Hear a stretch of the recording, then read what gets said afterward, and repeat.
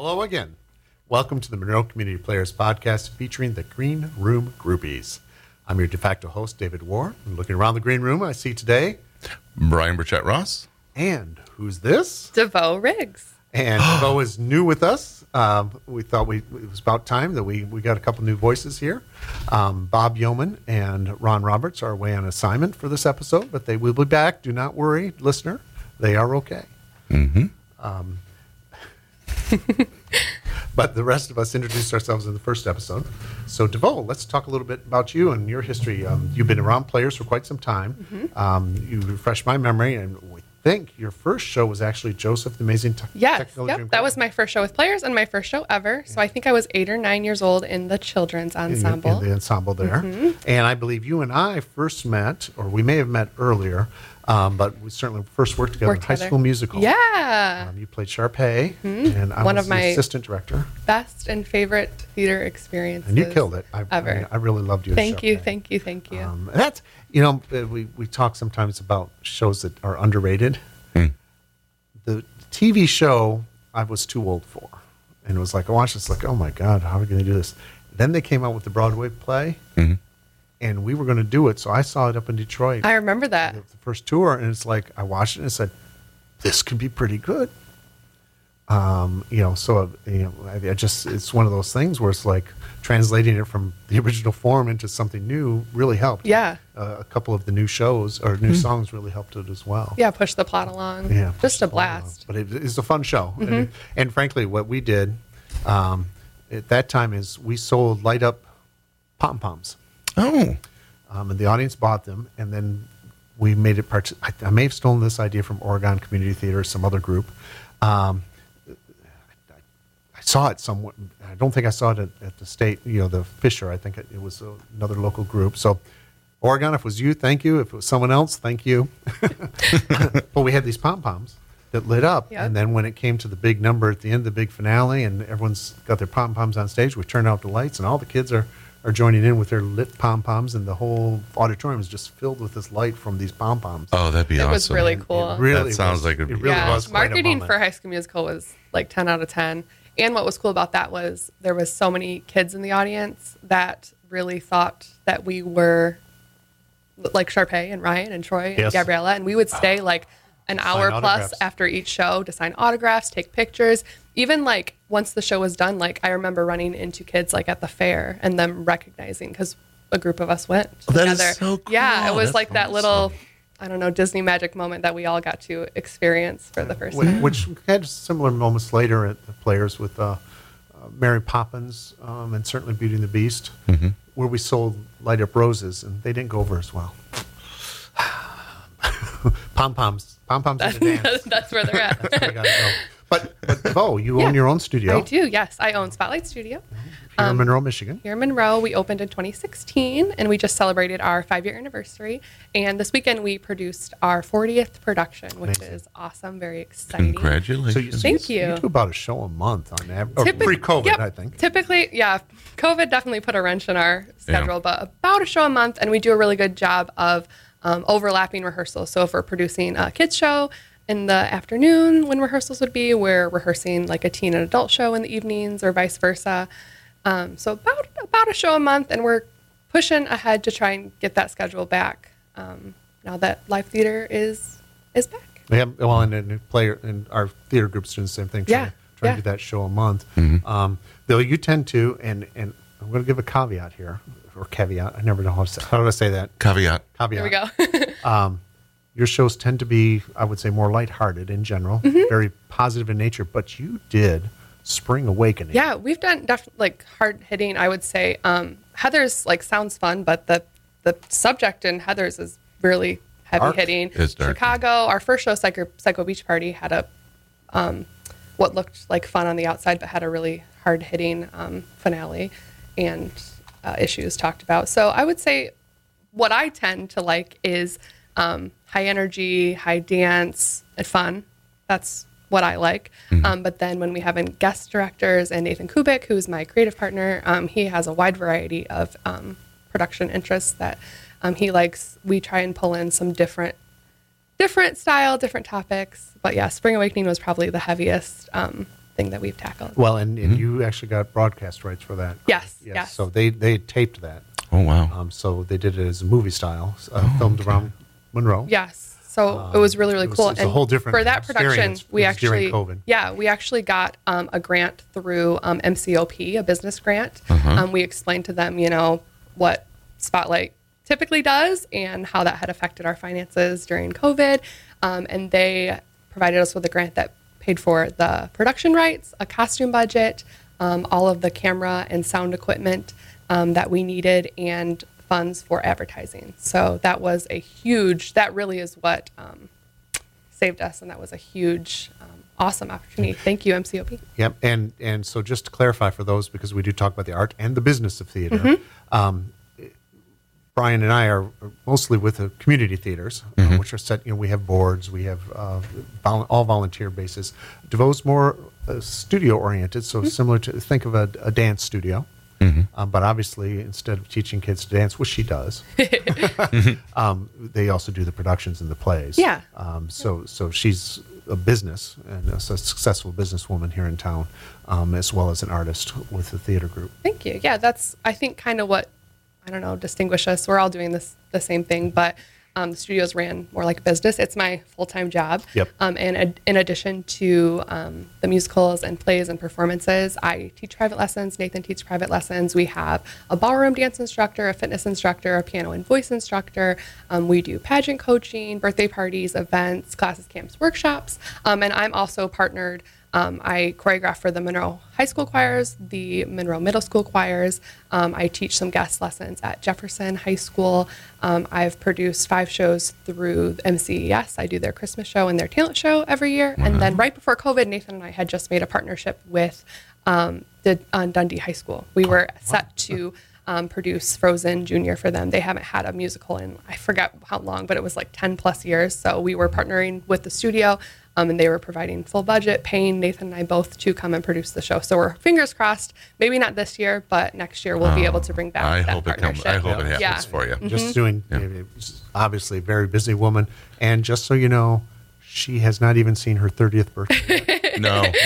Some of us in this room may be twice as old as her or more. But all of us. So that's a lot of energy and a lot of success out there. Yeah. And I think in Monroe, it's, to brag a little about the hometown, I guess, to a degree, Monroe, Michigan, it's nice. We've actually got, several different creative outlets for theater here. It's wonderful that you have options. If one show doesn't work with your schedule, that there's at least 2 other ones going on at the same time. So we're really lucky, and I think we all work pretty well together.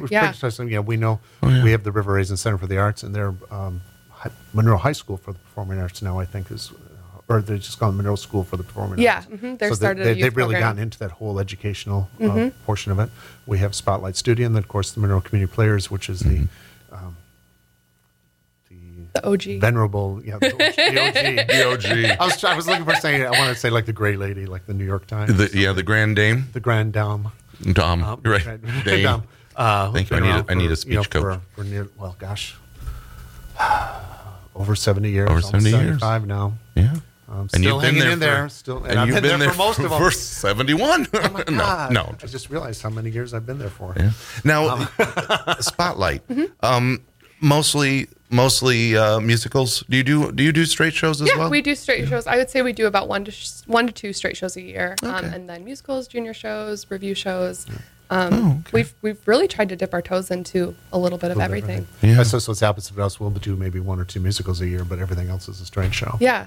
I think, just for us, I think that's what we're the best at. That's what we're good at. And from a business standpoint, musicals are what brings in the funds. The kids, yeah. Well, and again, when we're talking about filling these different artistic niches, players, I think one of our strengths, frankly, are the heavier dramas, which is something that, and your group tends to skew a little younger. Yeah. I mean, I'm not saying all ages are welcome. Yeah, I'd say we have a wide variety, but our core, if you're thinking about our core adult performers, they're all in the 20 to 40, or most are in the 20 to 40-year-old range.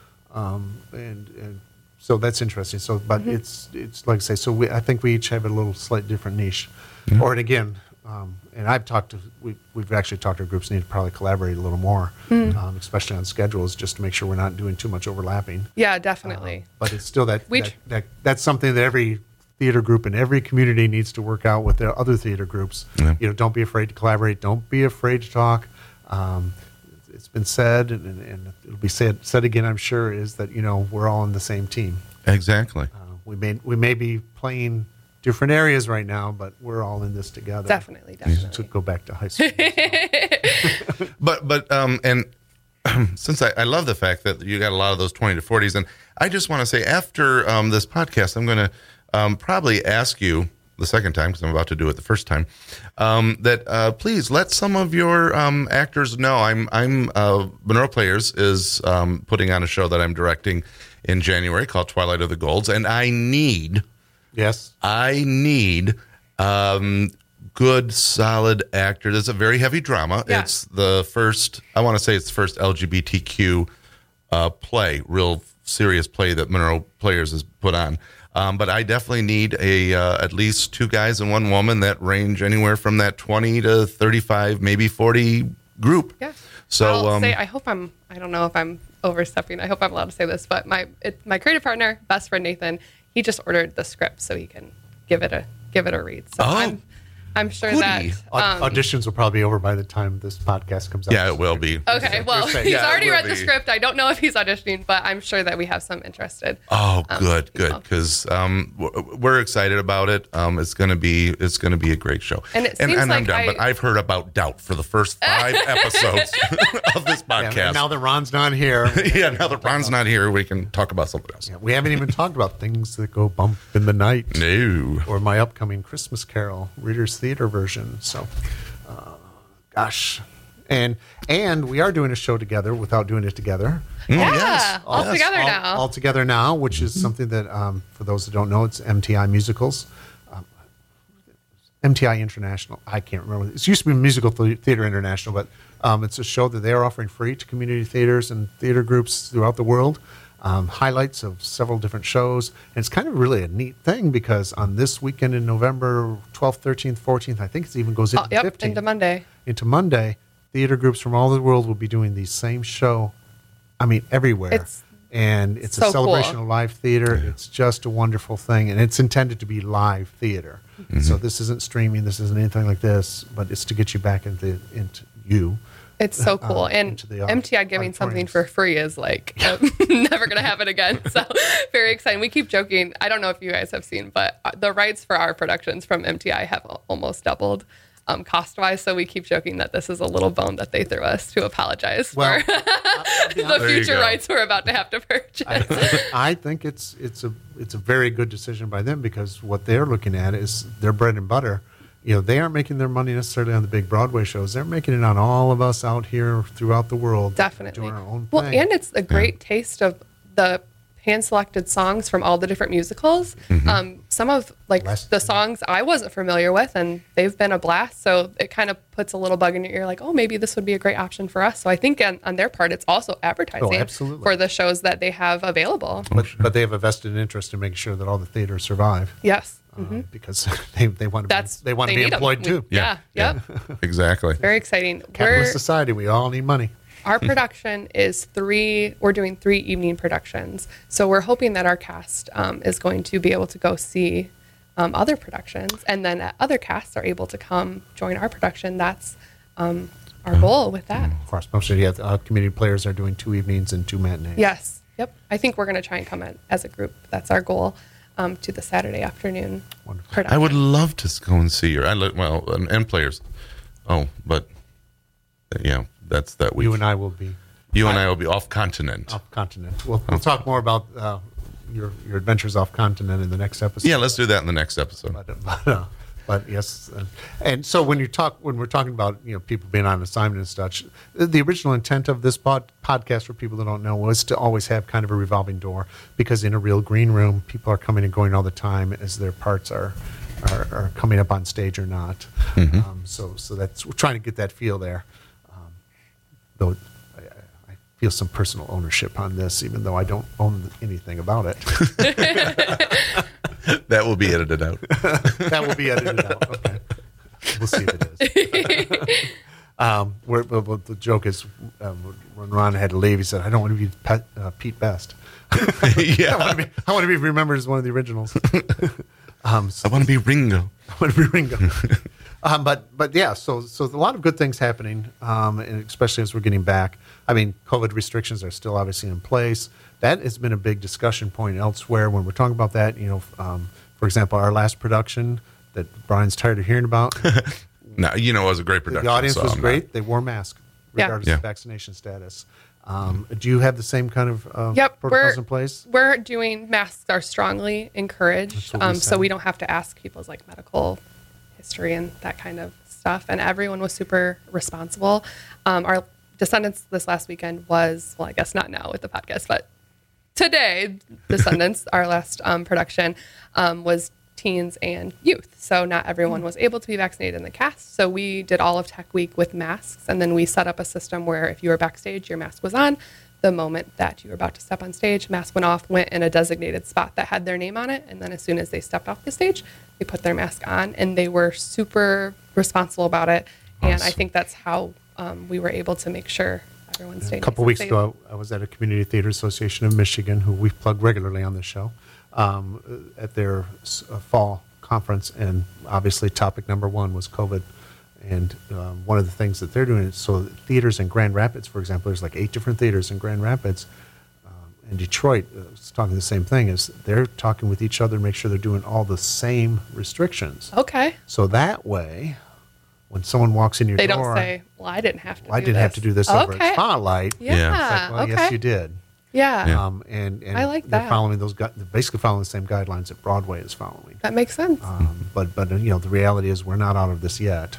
Definitely, yeah. And so, but I think we all just have to be, as a community of theaters, is understand what we're doing. Mm-hmm. Although I did hear on, I can't remember if it was Colbert or it was either Colbert or it was Seth Meyers, one of them, that they are saying now that they are seeing a large decrease in numbers again. So there are those out there, the ones who are, the doctors and all that are saying this very well could be the beginning of the end. So that's hope. Yeah. There's hope. Wonderful news. Yeah. If that's true, that's great news. It'd be great. As much, I've got my little Stitch mask with me today. I noticed that mask. Yes. Yeah. Partly because in honor of DeVoe, because she if you follow DeVoe on social media, you'll find out quickly that she loves Disney. Mm-hmm. All things Disney. I don't know how many times you've been to Disney, although you finally went to Universal. Yes. Yeah. Universal. I loved it as much as Disney. I cheated on Disney. Yeah, cheated. don't feel that way. We've all been there. They'll get over it. They'll go on somehow. So, and speaking of social media, then, mm-hmm. That was smooth. That was good segue, dude. DeVoe, you are well versed in social media, mm-hmm. including things like TikTok, which we have. Yeah, there's TikTok. Talked about before. Yeah. Neither Brian or I really understand TikTok. I don't get TikTok. Get off my lawn. Yeah. And that's about it. But it is oddly mesmerizing to watch all these people climb milk crates. And I have not tried it myself yet. That was probably yesterday's news. But I don't know what the fat is today. But social media, and we touched upon this in an earlier episode as well, and using that to promote theater today. Mm-hmm. Huge. Say, what are your thoughts on that, DeVoe? Yes, social media is huge. So I don't think Brian knows this, so I can explain this. Maybe you don't either, Dave. But so I have a large following on TikTok. I have 62,000 followers. Holy. And my TikToks are monetized, so I get a check every month from TikTok. And I also work with start TikTok. Yes. I also work with brands. Like they'll send me their product, and if I like it, I'll make a certain amount of videos for them, and then they send me a paycheck. I've done probably 12, 13 brands that way. And I'm an ambassador for a store in Toledo called Plato's Closet. Mm-hmm. And they provide me with a gift card to go shopping each month and a payment to make videos for them, which is really exciting. And I always wonder, it's like, man, she likes this store. Yeah. Well, see that, I guess my content worked, so I'm a huge fan of TikTok, and I got into TikTok because all of my probably 10 to 16-year-old students obsessed with TikTok. They would always be filming TikToks at the studio. And when COVID came and all of a sudden I had nothing to do, I was like, I'm going to download this TikTok thing. And got sucked into it really quickly. But I learned for student-wise, the studio TikTok, if I make like a post, we have auditions coming up, they see that quicker than their parents will see a Facebook post or an email or something like that. So studio-wise, I use TikTok to talk to the younger kids. My teenagers are huge. Write this down. Well, Brian, I'm something of an expert on social media myself. I have 592 followers on Instagram. Oh, look at that. I think that's more than me, so look at that. But apparently Instagram's not the thing. I never know what is cool or what's not. I just know what's worked. For our main studio stuff, Facebook is where it's at, and you have the option to pay for more people to see it. That has always worked out in our favor. People more my age are more Instagram people, younger kids more TikTok, and if you just cover all of the bases, you'll reach the most people. But as you know, until you get tens of thousands, you're not really monetizing anything. But in terms of reaching out to our community, But still, TikTok may be something we have to and it's just, take up. It's fun. Check out TikTok. So if you don't hear this podcast anymore after this, check out TikTok. Check out TikTok. And then I guess we'll have to learn how to climb milk crates. I don't know. There goes my back. Well, there's only so many cute dogs and cats you can watch. Yes. But yeah, I mean, there's just different things, and to me, it's like it's so quick. Yeah, I've learned so many things I like to watch that I had no idea. Like people decorate cookies or show me what they bought in their grocery trip. Who knows? Well, but maybe they have the same kind of deal. Yeah. Maybe saying, they're out there promoting Meijer. Or whatever. Maybe. But isn't TikTok? They're all like 20 seconds or 30 seconds. So it originally was only 15 seconds. Then they brought the minute feature, and now depending on how many followers you have, there's also a 3-minute feature. So you can film I think it's like if you have 10,000 followers or up, you can film a 3-minute long video. So it's slowly becoming more of I guess like a YouTube sharing place because the videos get longer. Nice. Say how long? Yeah, because YouTube, of course, you can go. Yeah, you can do hours now. Way too long. Yeah. Oh yeah. Yeah. Basically, a couple people that I'll go to it, look for things on how to do podcasts or whatever. But I'll tell you, my attention span has dropped so dramatically. It's like when I see something on YouTube for an hour, nope. you need to teach me in 15 minutes, or I'm moving on. Super helpful. And I've never gone through and just typed in community theater on that's one of my favorite YouTube. things. There's some groups put their auditions. They stream their auditions, or we'll do little cuts, and they'll show. There's one. It's called it's like CYT, Christian Youth Theater, and it's a huge program, I think in Pennsylvania, and they will show like a little snippet of each kid auditioning and put what role they were cast as, like in the video, which is kind of fun to see, what they sang and what they ended up getting. I love to watch that kind of stuff. Wow. It's like that thrill of auditions, but none of the stress. Yeah, exactly. And I'm wondering if they, they have to have crazy permission. I was going to say the right consent forms. Yeah, because that's something I think I could caution everybody. Well, I think they're not singing songs from the show. I think they show like a 10-second clip of, and it's piano. So probably fair use or something. Yeah, because I say it doesn't matter where the song's from. They're not showing like full. Usually the limit is like after 30 seconds. I think you have to start purchasing. So they're just showing but little still, like snippet. you say, you got to get the permissions from the parents and everything. Yeah. Too, because to have them all on film like that. Mm-hmm. And there's a ton of them. Like I said, that the program is huge. Yeah, because as we were talking just 2 episodes ago about child safety. Mm-hmm. It's like, okay, we're going to put your kid out there, and thousands of people are going to look at them. So yeah. I don't know. And the library does that even with our videos that I do. We have to make sure the parents we get permission from the parents and all that.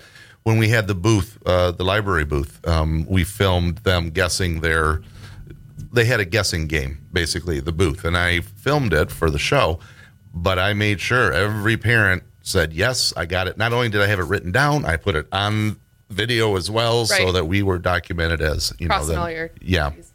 Absolutely. Yeah. Well, I'm thinking that theater and YouTube, that's probably a whole podcast in itself. I'm always really curious. I mean, there's people's full productions are on YouTube, and I know I don't know if they have different rights, but I know from our rights that I don't think that is allowed. But there's thousands of full product. I mean, any show you type in, they'll all come up. So I don't know how that works, and I don't know how they're not paranoid that they're going to get in trouble. Because for my one YouTube video with 6 followers so far. Good for you. It was a hike. I mean, that's what, literally, I took pictures of me walking through the woods. But it was like the warnings that YouTube gives you. If we find out, you're off of YouTube you're done. forever. Yeah. Mm-hmm. And it's like, I can't believe you're going to put a whole show up there. Yeah. I mean, gee. You think the companies look and go, well, let's see how much did they make before we decide whether we're going after them or not? How much, know. Well, look at the poor little people in Monroe. Let's just leave them alone. and is that something? Is the production houses, are they saying, we leave this up here, and we don't call them out on this? Maybe other people will be willing to buy this show. There's that too. But because the rights of the creators and the rights of the people trying to push the product, not always the same. Well, I shouldn't say the rights, but the goals may not be the same. Right. Yeah. Me as a playwright might be saying, no, I don't want that shown unless I'm getting my money for it. Right. But I can see them saying, we're going to make more money if we get this out there. Right. Let it slide for a while, and we can build up a little bit more. Yeah, but it's possible. Then someday they may come and crack down on you. So, Right. Yeah. I don't want to be that person. No. That gets cracked down on. And I always say, I think in our group, and I'm sure you too, we always err on the side of caution. Exactly. It's like, because we want to keep doing what we're doing, and if no one will rent you the rights to do a show, you're done. I want to get those like red flags or anything. Right. I'm always, and I've heard horror stories, so don't want to be one of them. Don't want to get that letter. Yeah, absolutely. Email now. So we got to go on TikTok. All right. So that'll be kind of interesting. I'm ready to talk my tick. Yeah.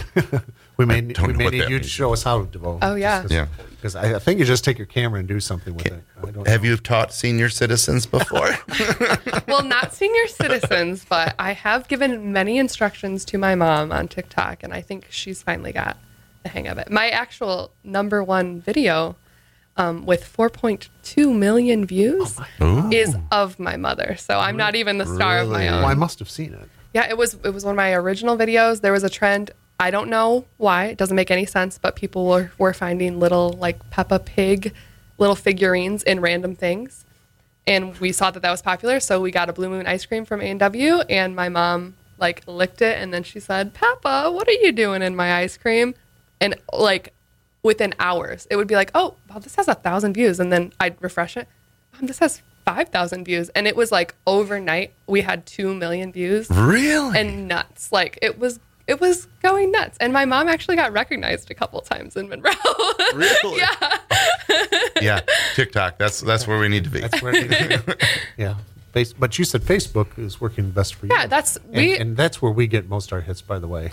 I happen. Yeah, I like that you can like see everything too. See all your analytics and Facebook for sure.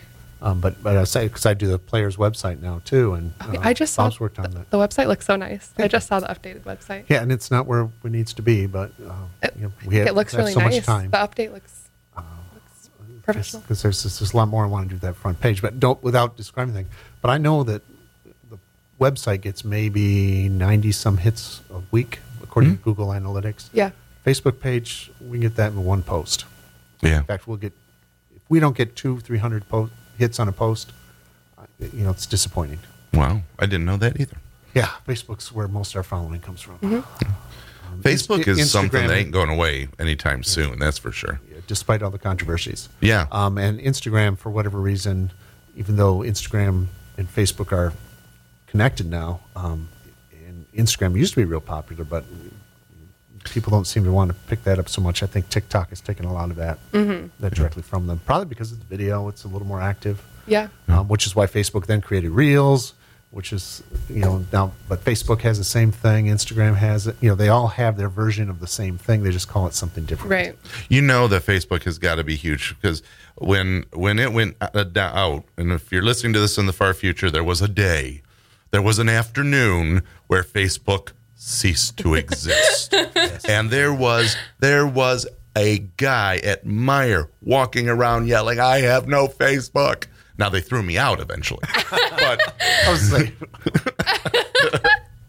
but no, there were people that were really just. It was like and I'm I'm on Facebook quite a bit. Yeah. I'll be the first to admit it. I'll admit, I didn't know it was out until somebody told me it was out. Yeah. And I think I'm on. Because you have a life. I think I'm on all the time, but apparently during working hours, I cut that out. Oh, I'm not on during working hours. Oh, okay. But no, so future maybe TikTok. Maybe that can be Facebook. our Spotlight Community Players crossover. Oh, We could TikTok. do a little challenge Some or sort of something. TikTok challenge. Yes. We'll lose though. Please don't make it music. We'll hide Peppa Pigs in the show. Peppa Pig, what are you doing on my stage? Oh goodness. I like that. I have a question for you. Now, you do a lot of musicals and all that. Do you feel that, because I am not a musical person, I don't consider myself a singer, so musicals make me... I would agree with that. I've heard you sing too, sir. We have stood on that stage and sang together. And that was a good show. That was a very good show. Okay. That was an amazing show. But anyway, you don't have to be a singer in some shows to be able to perform in the show. I would totally. Would you agree? Totally agree with So Hard at that show. It was a blast. It was a great show. And that's I think probably why it's the only musical that I really enjoyed being in, because I played Hysterium to his Pseudolus in The Players. Yep. And it's the only musical I was in that I was never nervous, because I never felt like I had to be a singer. Hysterium didn't have to be. Hero had to be a singer. Whatever her name, the female hero in that. Philia. Philia? Philia. I'm pretty sure it's Philia. Yeah, they have to be singers, but there are shows out there that people that with good roles that you don't have to be a real singer. Definitely. And I mean, character voice is a huge thing too. Comedic characters can do that like sing talk thing and be just as enjoyable with certain songs. Yeah, but that is such a fun show. I would do it again in a heartbeat. Though I will say, I'd be happy to watch Bob in it, because I have done the part 3 times, even more than I have done Daddy Warbucks. And didn't have to shave your head. Didn't have to shave my head. But every role just is so funny. It is. I was a Protean once at the Croswell. In fact, that's the one show that I will do again and again and again. Funny thing. Yeah. Yeah.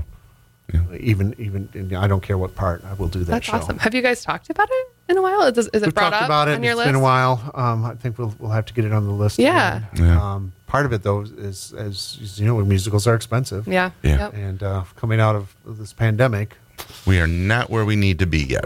we need to be. Oh, okay. Got and it. we are not to bore people with our local theater troubles. But we are actually going to be moving us into a new space. Yeah, I heard that. A new That's stage awesome. through a partnership with the Mall of Monroe. Thank you very much, Mall of Monroe. When will And, that move by happen? January. Okay. By the time Twilight of the Golds There you go. Should be the first show on. Awesome. Yeah. Awesome. Which will give us a lot more range and things that we can do, and we'll be able to properly seat more people as well. Fantastic. So if we can get past the social distancing, we can go from a house of 30 to a house of 100, Nice. and that would be nice. Nice. Absolutely. But yeah, but you can attest, it's just a funny show. Yeah. Super funny. Have you thought about doing it? It hasn't been on my list. I feel like we have, different Definitely. interests for sure. Definitely, because you're It's much hilarious. Younger, so I think you see a if someone younger- ever came to us and presented the idea that they wanted to direct it at the studio, it would definitely be a yes. Super fun. Features a lot of people, fun Oh, yeah. dancing. Oh yeah, fun dancing. A lot of fun dancing. That maid number almost killed me. Yeah. Everybody ought to have a maid. Everybody, A little bit of sexism in the show, just so you know. It was written in the 60s. Yeah. And it's based on an ancient period in Rome. But though somehow I imagine the real Romans spent a lot less time, their slaves probably spent a lot less time singing and dancing. Since we're on musicals, we're on community theater and musicals, and you are again slightly younger than Dave. Brian. Than Dave. Both of us. What are some musicals that, because when we talk musicals, we do tend to talk about The old ones. the old ones. And before we went on, you did mention you found it amusing that we talk about, which to me doesn't feel like an old one. I was going to say, but But that was a bigger shock to me is what she calls an old musical. An old musical, Phantom of the Opera. Yeah. And so what are I guess what are some of the musicals that you consider now? Do you consider Rent an old musical? I would say that would be on the cusp. Okay. Because I love Rent, one of my faves. I got to be in Rent. Really? Yeah, I played Joanne. Really? Mm-hmm. That's interesting too. Yes. Actually, mm-hmm. That's interesting because of something else we talked about. Just you should see the starstruck look. I was because Rent is my all-time favorite musical, followed by Camelot, which I guess shows you this yin and yang thing here. But Joanne, that's interesting too because we discussed in a previous podcast, can roles be reversed because of skin color? Yeah, definitely.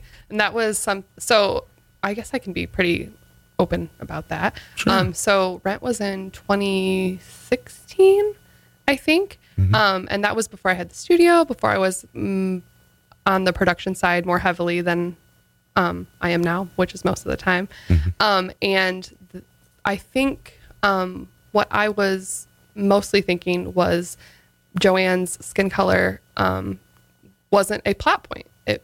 She was African American in the stage production, the original production, and the movie, mm-hmm. But there wasn't any lines or dialogue or requirements that would require her to be.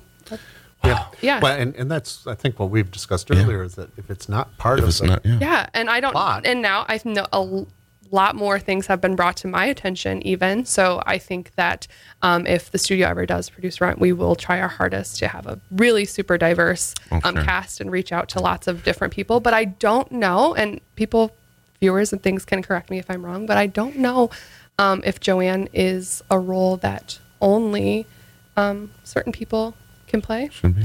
But you got to sing that amazing duet. I love that song. But that's an interesting segue because Hamilton, of course, springs to mind. Mm-hmm. And I'll be honest, to me, when Broadway said, it's a diverse cast, it's all this, I said, well, that's nice. We've been doing that in community theater for as long as I can remember. We used to call it colorblind casting. I think the term now is non-traditional casting. But if the race is not part of the plot, who cares what color the actor is? Exactly. It just really makes sense. You put the best singer, dancer, whatever you need in that role, go for it. Mm-hmm. I agree. And it's something that, we have to think about it really, really hard. I think part of the Hamilton thing is that, like, the majority of the production team, like writers, lyricists, backstage, everything, were people of color and women, and that was and it was like deal. Made for people of color to be featured. It was huge for that many people of all different ethnicities on stage to be featured in large roles. So I think Hamilton is like, it kind of crosses that line a little bit. I don't know. I'm not the biggest fan of the show in the first place, so I don't think I'll ever have to. I don't think I'll ever have to make that decision. Well, and let's. I have to say something. Our listener had pointed out to me that I was probably a bit hard on Hamilton in the previous episode. You guys really made me laugh, though. Well, and let me tell you, I paid the big bucks to see Hamilton. I saw it in Detroit. It was an excellent production. I have nothing but praise for what they did. It did go on 20 minutes too long, though, I will say. There was an issue with the house that had nothing to do with the actors. But Hamilton is a great show. And I think, but as I just said, I think it's more important that what happened backstage and who was hired backstage and who was involved in the production of it was more so than the actors. But I'll tell you, the production I saw, I should have pulled out my old program. The man who was playing George Washington, my gosh, how good was he? Yeah. As soon as he stepped onto stage, it was like, that's George Washington. Yeah. And, he was obviously a man of color. But when he stepped on stage, you knew exactly who he was. Didn't have to look at a program. Didn't have to do anything. And I tell you, folks, that is taking the stage. Yeah, that's awesome. That is cool. When you can do that. But yes, so I just wanted to make it clear because we've been getting an email. But I was hard on Hamilton. So I'm not pulling back all the way. Yeah. Because it's not my type of show. Mm-hmm. But it it is a very good production. Yeah. And for the record, every one of you that's out there, I love Hamilton. There's nothing. I was blown away by. I was just blown away because it was so different. Yeah. Everything about it was something I had never seen on this. Well, I don't want to say everything because the lighting is like Les Mis. You can hardly see what's going on. But thank you. And I will say that. I'll say that about Les Mis, which I'm sure you think is an old one too. But and that's okay. Yeah. I'm tired of all of these real edgy ones being in the dark, so to speak, because some of us old people still enjoy, or middle age. I know I'm calling myself old, but I'm not, because people live longer now, so I'm just on the cusp still. Right. I love that we got here from me just saying I was Joanne and Ren. I'm so sorry. No, that's fine. Now I'm going to spend the rest of this podcast just staring at you, thinking that's I'll Joanne. have to show you the DVD because Dave knows I'm typically cast as like, I don't know, blondes, dumb blondes, sassy blondes, Sure. the diva. So Sure. getting to play, but the Joanne's style of singing is more how I sing. So getting to play a role that was a little different from what I normally get to on stage was awesome. And I got raving reviews with mannerisms and everything saying that I didn't even seem like DeVoe. So That's what you want. Yeah, I'll have to show you a little clip or something sometime. So talking about diversity in the theater, one thing that we had touched on before we had actually started this episode was women in the theater. Mm-hmm. It's something that we had noticed that in our particular theater group, Monroe Community Players, it seems historically, and maybe it's my imagination, but we don't seem to have too much trouble attracting men. And then as I look at different theater boards of different organizations, it's like, gosh, there's a lot of old white guys in charge still. And I think sometimes maybe we need to look a little closer to home for the diversity. We're concerned about what's happening on stage, and it's like what's happening backstage. So you're a woman. Mm-hmm. You're running your own studio. It's a primarily female-run organization. What do you think theater groups maybe aren't doing right to attract women into their volunteer base? Or is it just us? That's such a good question. We've never really struggled finding men for our productions. The only thing that I can really think of is, I don't know, I'm not really familiar with the players' like production selection process. But the only thing I can think of is maybe if there were more women or a broader range of ages of women selecting productions, maybe that would draw in productions that women want to be on stage, want to be backstage, that kind of thing. Because I'm sure, like we've talked about, like your favorite shows typically usually have like a role that you see yourself playing. I'd do the same thing. So kind of vice versa, if there's those like knockout killer shows with strong leading women, those are the roles that us as women want to play and have looked up to for a long time and dreamt about. So maybe like show selection is a huge deal. More Sherry Bowles, more. I'm going way back again. You're probably going Sherry Bowles. Who? I was right with the name though, wasn't I? Sure. Are you doing Cabaret? Sally Bowles. Sally Bowles. Yep. Sally Bowles. I am so sorry to any Sherry Bowles out there. I meant Sally. I was like, I have no idea who Sherry is. But It's not one of my favorite shows either. It was the sequel. The sequel to Cabaret. Sister show. Little sister. Yeah. And now I totally lost where I was going with that. So never mind. But maybe that's what we need. We need more shows that have the strong female. And production team too. I know Sue and Val are in charge of All Together now, so that's a woman run production. Well, and interestingly enough, almost all female cast. Oh wow! Now, do you find, and this is I find this interesting. Do you think that women seem to be drawn more than men to the musicals, and whereas male actors have more of a desire? I mean, I guess maybe this is a stupid question to begin with, because now as I'm saying it sounds stupid to me. But I just, at least for where we stand with our group, I do see the women tend to want the musicals more. It's like, when can we do a musical? What musical? We've done 2 musical reviews in less than 6 months, and it's been mostly the women that have been focused on those and putting those on, while the men are doing the dramas and the readers' theater and that sort of thing. Is that something that you come across? Or? I don't think necessarily. I think probably like our statistics would be like 2/3 women, 1/3 men for most of our productions. That's all ages, the kids and the teens and everything too.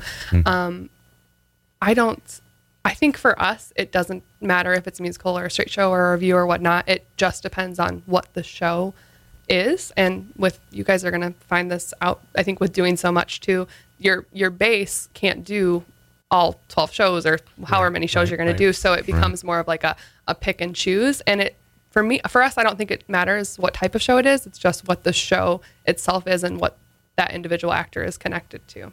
Yeah. Mm-hmm. But I will say though, and maybe some of my thinking about even just community players is a little outdated, but I just remember that when they said you need a football team for Best Little House in Texas, good luck with that. I had a football team. Yeah. You need all those guys in Little Abner. Good luck with that.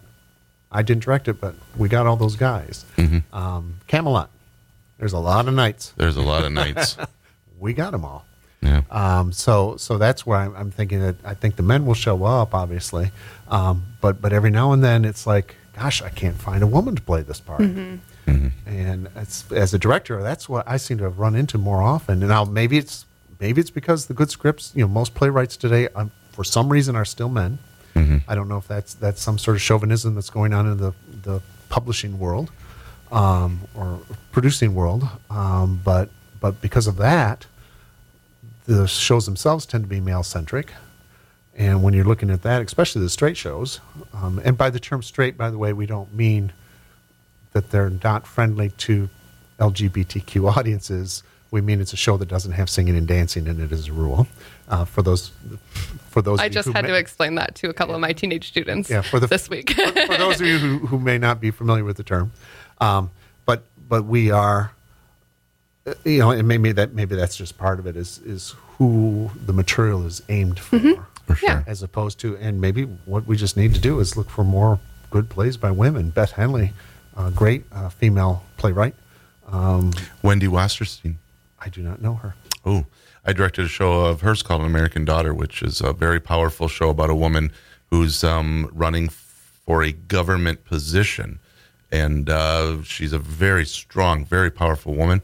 And her husband does, the naughty with someone else. And, of course, it takes her career down. And it's kind of a comedy drama. But she's written many, many, many. She's written them about strong women in government, strong sisters, sister ties. Yeah. Wendy Wasserstein's a good one, too. Okay.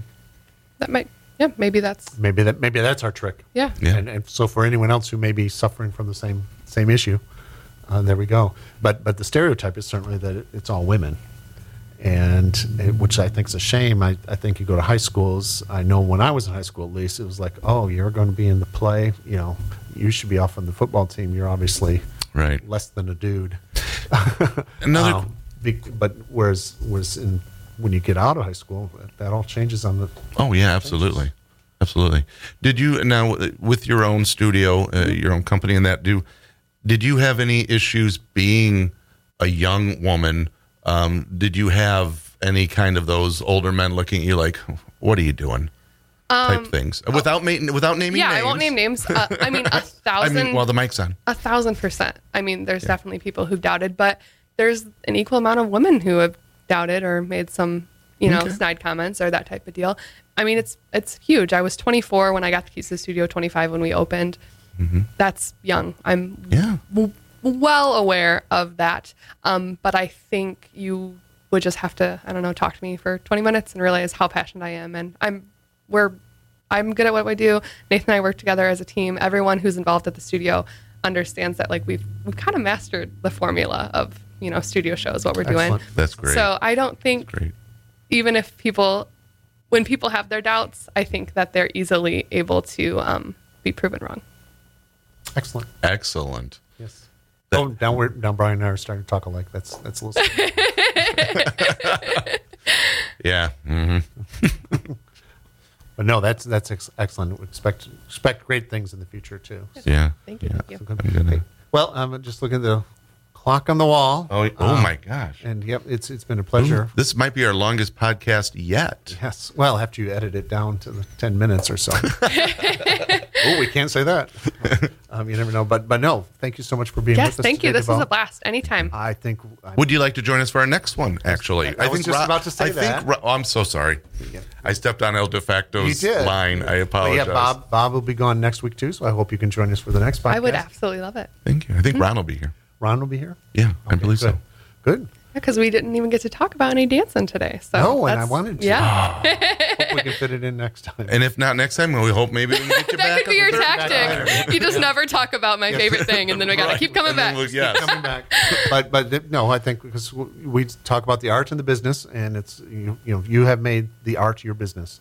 And beautifully, wonderful to have you here and to talk a little more deeper about that and how you can be successful with theater today, because there's a lot of doom and gloom out there, folks. You may not have noticed. Yeah. I mean, is theater dead? What's going to happen? Television or TikTok is killing theater. Not today. Not today, Satan. So thank you, everybody, both of you, for listening. And we will be back next time with another podcast in the green room. So I'm still trying to find a sign off here, but I'm just going to sit and look at her and go, Joanne. So Bob's not here. You don't have to save the center seat for me. I prefer the aisle. There you go. See you later.